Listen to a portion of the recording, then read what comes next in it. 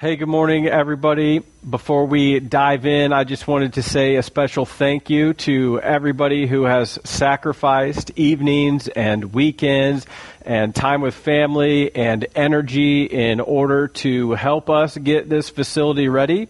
Anytime there's a room that's been vacant for nearly a decade, there's bound to be a lot of work to do. And there was, but I'm so thankful for each one of you who said this is not about us and our preferences. This is about giving people a place to find hope, because that's what we're really after. We want people to know that they matter to us and they matter to God. And I know New Anthem has by far the best volunteers in the world. And if there was ever church wars, we would win on a lot of different fronts, because y'all are awesome. And some of you are heavily armed. And so there's that. And thanks again for everything. That being said, we're starting a brand new series of messages today called One Hit Wonder. And we're going to be in a section of the Bible titled Jude. And Jude is only one chapter long, hence the name, One Hit Wonder. Which, how about the band? Did you like their One Hit Wonder? Speaking of church wars, our band is better than your band. Awesome. But back to the Bible. If you're new to the scriptures, Jude is located towards the end of your Bible. So if you open it up to the very back, there'll be some maps and likely a concordance. You'll come across the book of Revelation and then Jude. In case you're curious, Jude is short for Judas. But Judas, that name, it got hijacked from a bad guy, and it wouldn't be good to call yourself that. It'd be kind of like you naming your kid Benedict Arnold or Tom Brady or Willie the Wildcat. You know, it's just not a good situation. But Jude is a monumentally important book for you to be aware of, because Jude was Jesus' brother. Well, half-brother, same mom, different dad. But despite that, Jude was not an early adopter of Jesus' ministry. Which, think about it from your own life. What would your older sibling have to do in order to convince you that they were God? Probably a miracle.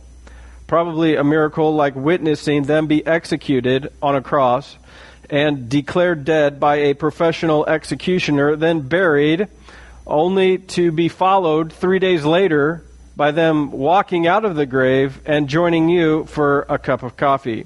In my opinion, the only better case to be made for the divinity of Jesus Christ than Jude, the only better case is a guy named James, Jesus' other half-brother, who also wrote a book of the Bible. Neither James or Jude viewed Jesus as the Son of God until after he rose from the dead. And they both died a martyr's death in order to advance Jesus' cause. And by the way, they're both named at the beginning of Mark chapter 6 as not believing in Jesus. So that's your brief introduction to Jude. This morning I want to read to you the first 3 verses. It's a message I'm calling Defend Your Delivery.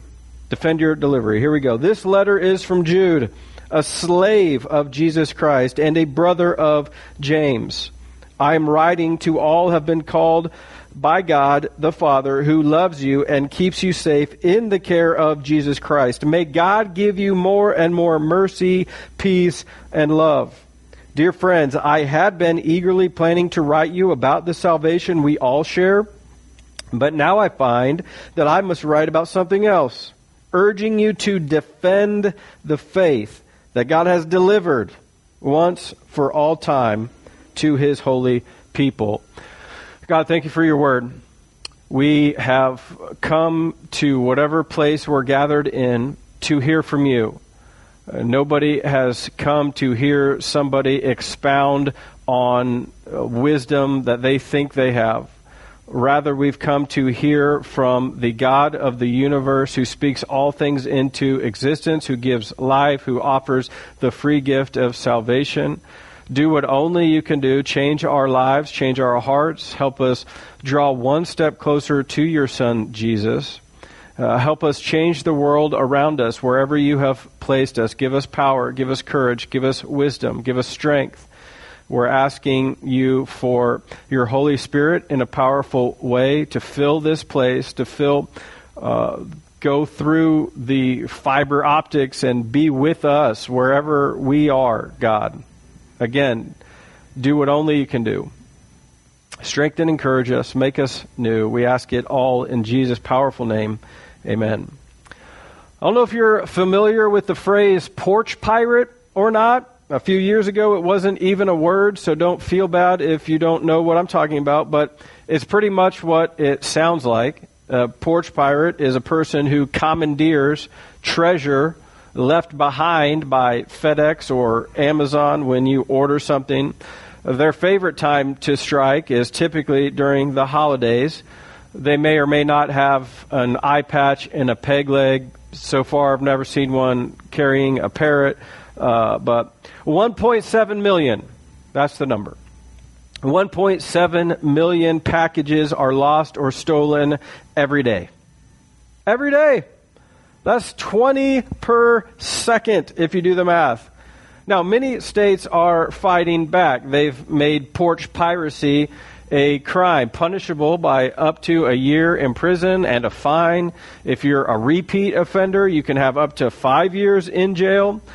Delivery companies started trying to protect your deliveries. They've developed these sites and lockers where you go to a location. There's a bank of mailboxes where the delivery man will put your package, similar to a post office. You can get everything delivered there. Other vendors, stores, they've created free shipping when you ship it to the store. But customers have also started taking matters into their own hands. Video doorbells are rather popular and helpful in this case. That would be just horrible, wouldn't it, to have your mug posted all over Facebook because you were trying to steal something because a doorbell caught you. But my all-time favorite way to defend your deliveries is the glitter bomb. An engineer, which, come on, it's always the engineers. You got to watch out for those dudes, but an engineer developed a glitter bomb because he was sick of having his packages stolen. He rigged up a deal where when you open the box, it exploded glitter all over you and your house and everywhere. And we all know glitter never comes out. It's the worst of all craft accessories. And he left this box on his porch. You should read the story, check out the video online, see how it plays out. But I bring this to your attention because in the same way that there are porch pirates trying to steal your stuff, according to Jude, there are faith pirates trying to steal your soul. And the brother of Jesus urges us to defend the faith that God has delivered. So jot this down if you're taking notes. The gospel God has delivered is a message worth defending. The good news of Jesus, the gospel that God has delivered, it is a message worth defending. What's Jude write? Defend the faith that God has delivered. He says, I'm a slave to this message. In fact, he writes, I wanted to email you about something else to encourage you, but because I'm a slave, because I'm a doulos, that's what the word is there in the Greek. So he's saying, because I was freed by my master and I was so thankful to be freed, I chose to serve him for the rest of my life. That's what a doulos is, a freed slave who was so thankful for his freedom that he said, I don't want to be free. I want to work for you forever. Like you're the best boss in the world. In fact, I made this coffee mug that says just that. But Jude says, because I'm God's slave, I'm forced to write about something I didn't intend to write about. But I heard there's some faith pirates trying to hijack the message God has delivered. And the message God has delivered is a message worth defending. Same thing happens with a guy named Paul, by the way. Paul was writing to a church who was being plagued by faith pirates. And Galatians 1, he writes, I am astonished that you are so quickly deserting the one who called you to live in the grace of Christ and are turning to a different gospel, which is really no gospel at all. Evidently, some people are throwing you into confusion and are trying to pervert the gospel of Christ. But even if we or an angel from heaven should preach a gospel other than the one we preach to you, let them be under God's curse. As we have already said, so now I say again, if anybody is preaching to you a gospel other than what you accepted, let them be under God's curse. You see what he's doing? The same thing you should be doing, defending the gospel of God. This begs the question, what is the true gospel of God? Because according to Paul and Jude, there's a gospel contrary to the gospel God has delivered. And in verse 4 of Jude, he writes that some ungodly people have wormed their way into your churches, also preaching a false gospel. So let's quickly understand what the gospel according to the Bible is and the gospel that God wants us to defend. It is most clearly articulated in your Bible in 1 Corinthians chapter 15. You don't have to turn there. We'll put it there on the screen. But again, our boy Paul writes, "Now, brothers and sisters, I want to remind you of the gospel I preached to you, which you received and on which you have taken your stand. By this gospel you are saved, if you hold firmly to the word I preached to you.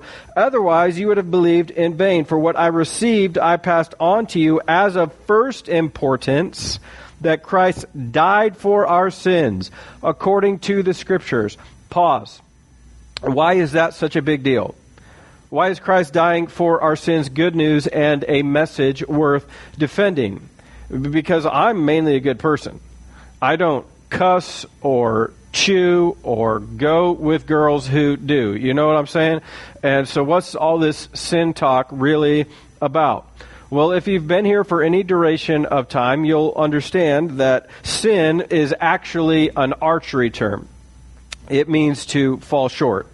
So God has a target. The bullseye is holiness and righteousness and perfection. And you don't have to worry about the bullseye because you're not even going to hit the target. You're going to fall short. And if you're honest with yourself, you know that's true. You've fallen short somewhere.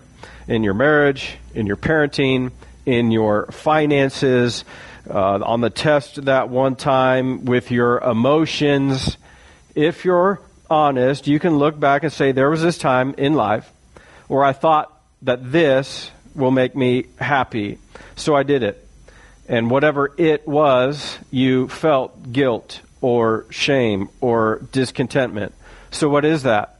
It's the effects of sin. It's the result of falling short. And God is speaking into your heart saying, there's something more. You're missing out on what is best. There's life to the full out there, and you're missing it. You're missing joy. You're missing freedom. And Jesus says, I'm going to fix that. I'm going to die because you have fallen short. Romans 5 says, while you were yet sinners, Christ died for you. Now, a lot of folks will ask, well, why did Jesus have to die for my sin? Because the wages of sin is death. In other words, you earn death by sinning, by not being perfect, by not being righteous, by not being holy. The wages of that is death. Watch this. Therefore, just as sin entered the world through one man, he's talking about Adam, and death through sin, and in this way death came to all people because all have sinned. So death is the result of sin, and as we all know, death is coming for everybody. So what separates Christianity from every other world religion is the fact that God says, no, I'm going to become human, and I'm going to rescue creation. And it has nothing to do with their actions and everything to do with my actions. And I'll put an end to sin and death. Paul continues, Christ died for our sins according to the Scriptures. He was buried. He was raised on the third day according to the Scriptures.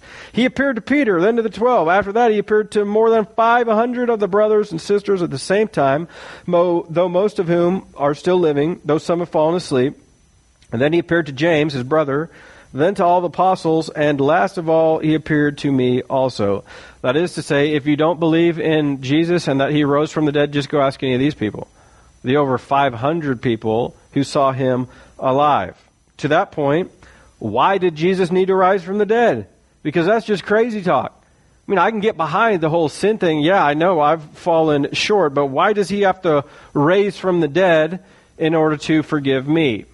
On to Hebrews chapter 2. The reason he had to raise from the dead is articulated there when the author writes, because God's children are human beings, made of flesh and blood, the Son also became flesh and blood, for only as a human being could he die, and only by dying could he break the power of the devil who had the power of death. So there you go. He died and rose again to give you eternal life. He beats the power of sin and death, and like I mentioned, it's the only world religion to make that claim, that God becomes a human in order to make a way for you to be made right with God. That's the gospel. That's what we're contending for. God loves you. He died for you, just like he said he would in the Bible. And the moment you believe that, you have the gift of eternal life because Jesus won. And Jude says that's worth fighting for. That's worth contending for. That's a message worth defending. Now, what I hope you're asking is, okay, how? Sure, I believe the gospel. I believe it's worth fighting for, but how do I defend it? Well, number one, we can't contend for the wrong things. Jot that down.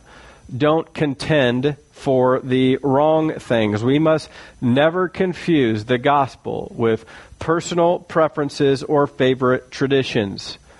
You'll want to notice that the Bible doesn't say the gospel is health, wealth, and happiness. The Bible never says the gospel is going to result in you having a life filled with bunnies dancing on rainbows, eating chocolates. God, through multiple human authors, says the gospel is spiritual freedom and eternal life. He says the good news of the gospel is when I look down at you, I no longer see your arrow falling short. I see my son, Jesus. I see you in terms of a bullseye. Now, let me be perfectly clear. Are personal freedoms and liberties worth fighting for? Yes.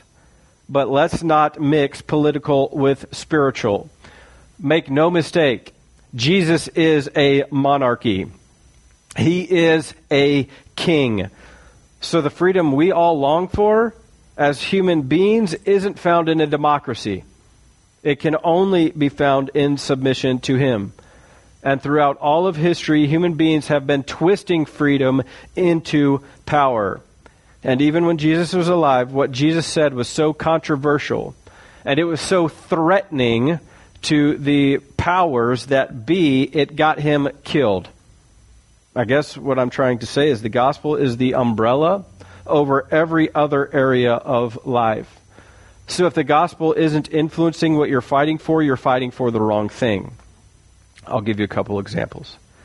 In this church, every decision that we make is based on the question, how will this make us more effective in spreading the gospel? And it doesn't mean we don't take into consideration our preferences or your preferences, because we're each entitled to have our preferences and the type of chair you're in and where you sit and the music you like. You can have your preferences, and you can have your preferences for who preaches and how they preach and where they preach from. And the beauty in this country is you can find a church that will check off every box on your checklist. But to contend for or defend your personal preference according to Scripture is wrong. We defend the gospel. You realize the organ was once considered the instrument of the devil, right? Seriously, look it up. Hundreds of years ago, Martin Luther was criticized for bringing the organ into church because it was being used in that pit of hell called the theater. And he said, quote, "Why should the devil have all the good music?"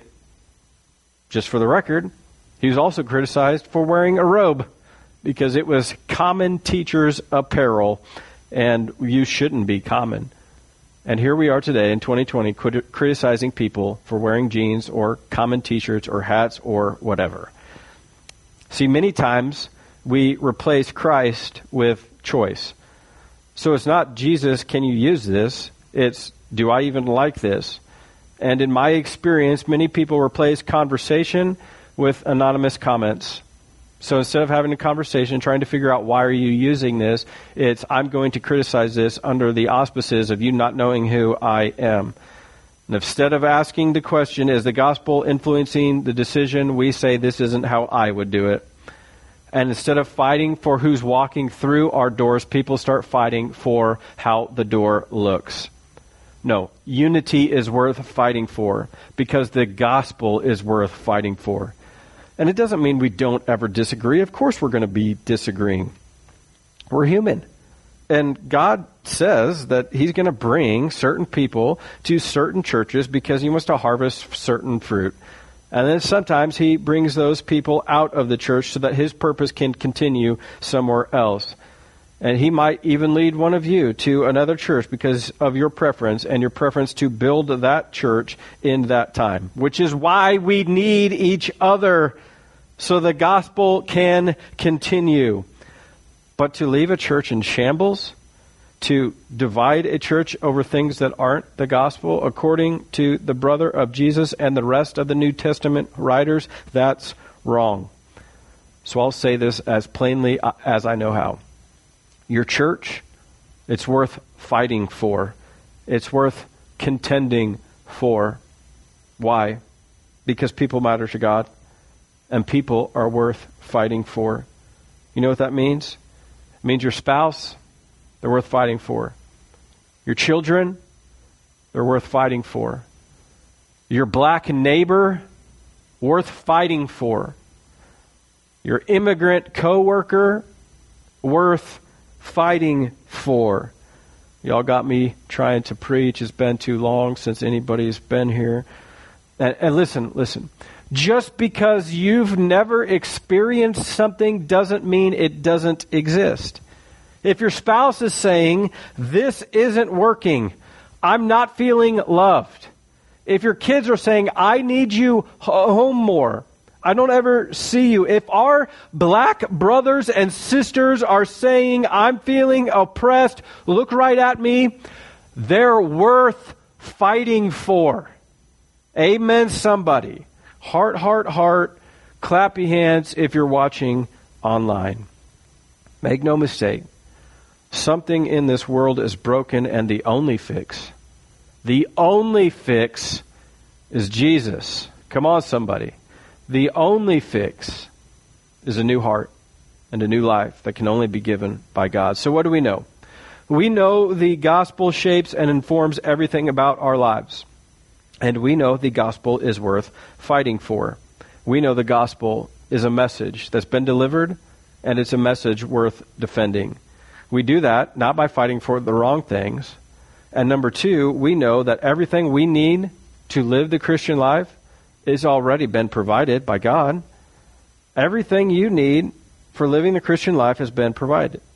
Jude writes, defend the faith that God has delivered once for all time. I'll say it this way. Anything that you discover that's new might be helpful, but it's not necessary. Anything you discover that's new, it might be helpful, but it's not necessary. God's already delivered everything that we need. What worries me is that in your search for new, you'll be taken on a dangerous detour.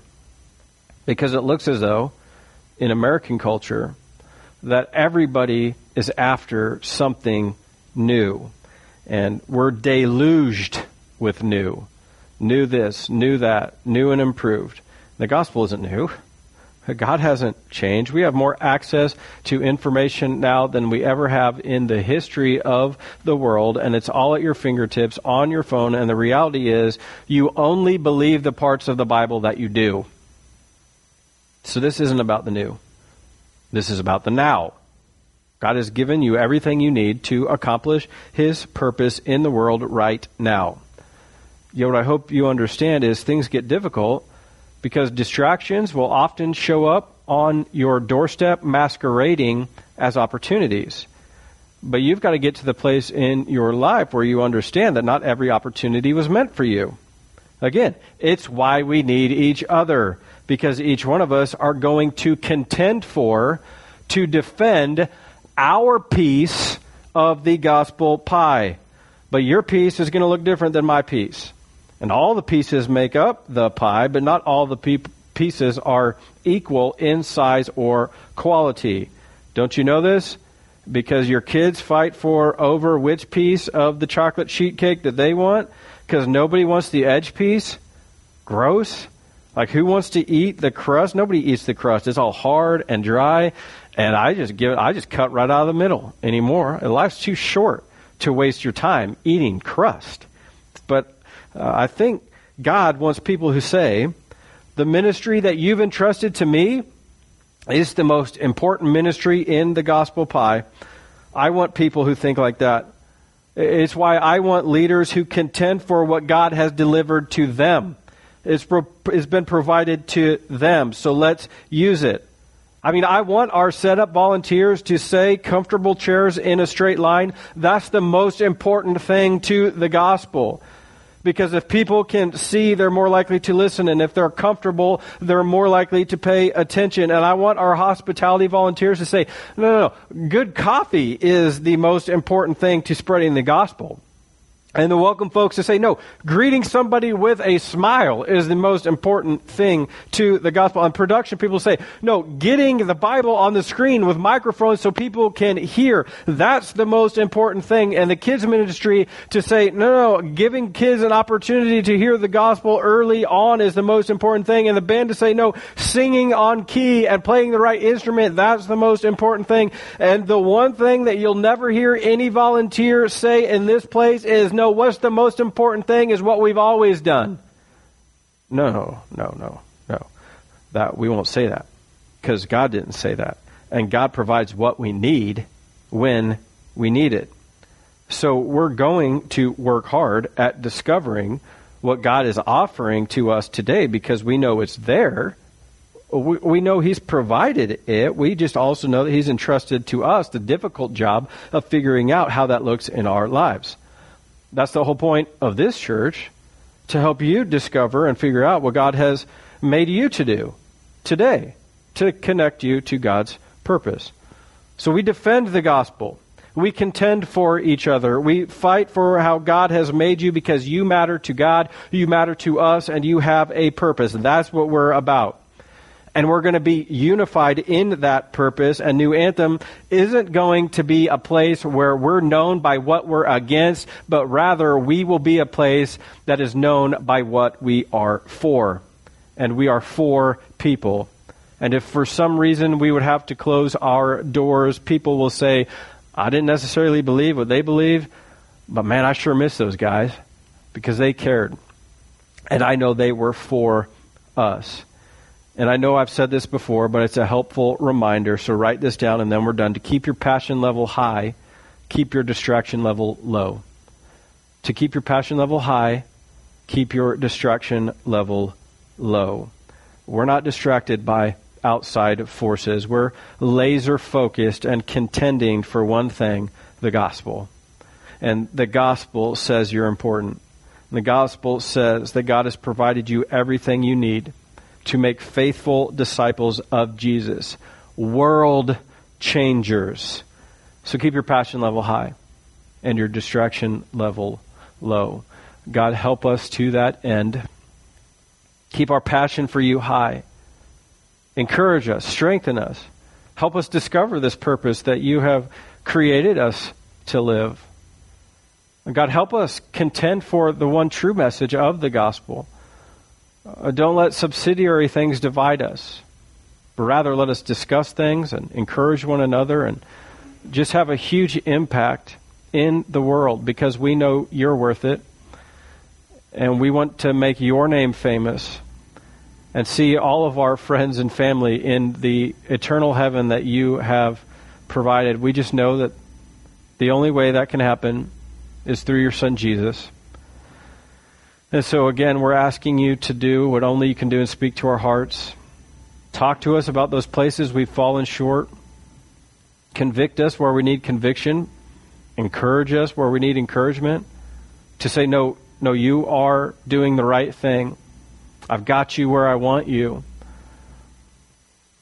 And if for some reason there's anybody here or watching online who hasn't yet made this commitment to you, God, who's really understood this gospel of free salvation through your Son Jesus, speak to them now. If that's you, I want you to understand that the Bible makes it clear all you have to do is confess and believe. Jesus paid your price. That's the gospel. That's the good news. It says just confess with your mouth, believe in your heart, you'll be saved. So make that decision today. Don't wait. Just say, God, I believe in your gospel, in your Son Jesus, that He died for me, He rose from the dead, and beat the power of sin and death. Forgive my sin. Make me new. Let me live for you. You've provided all I need. God, thanks again. Encourage us this week to make a difference, to live for you, to defend your gospel, to do what you've provided us to do. We ask all this in the powerful name of Jesus. Amen.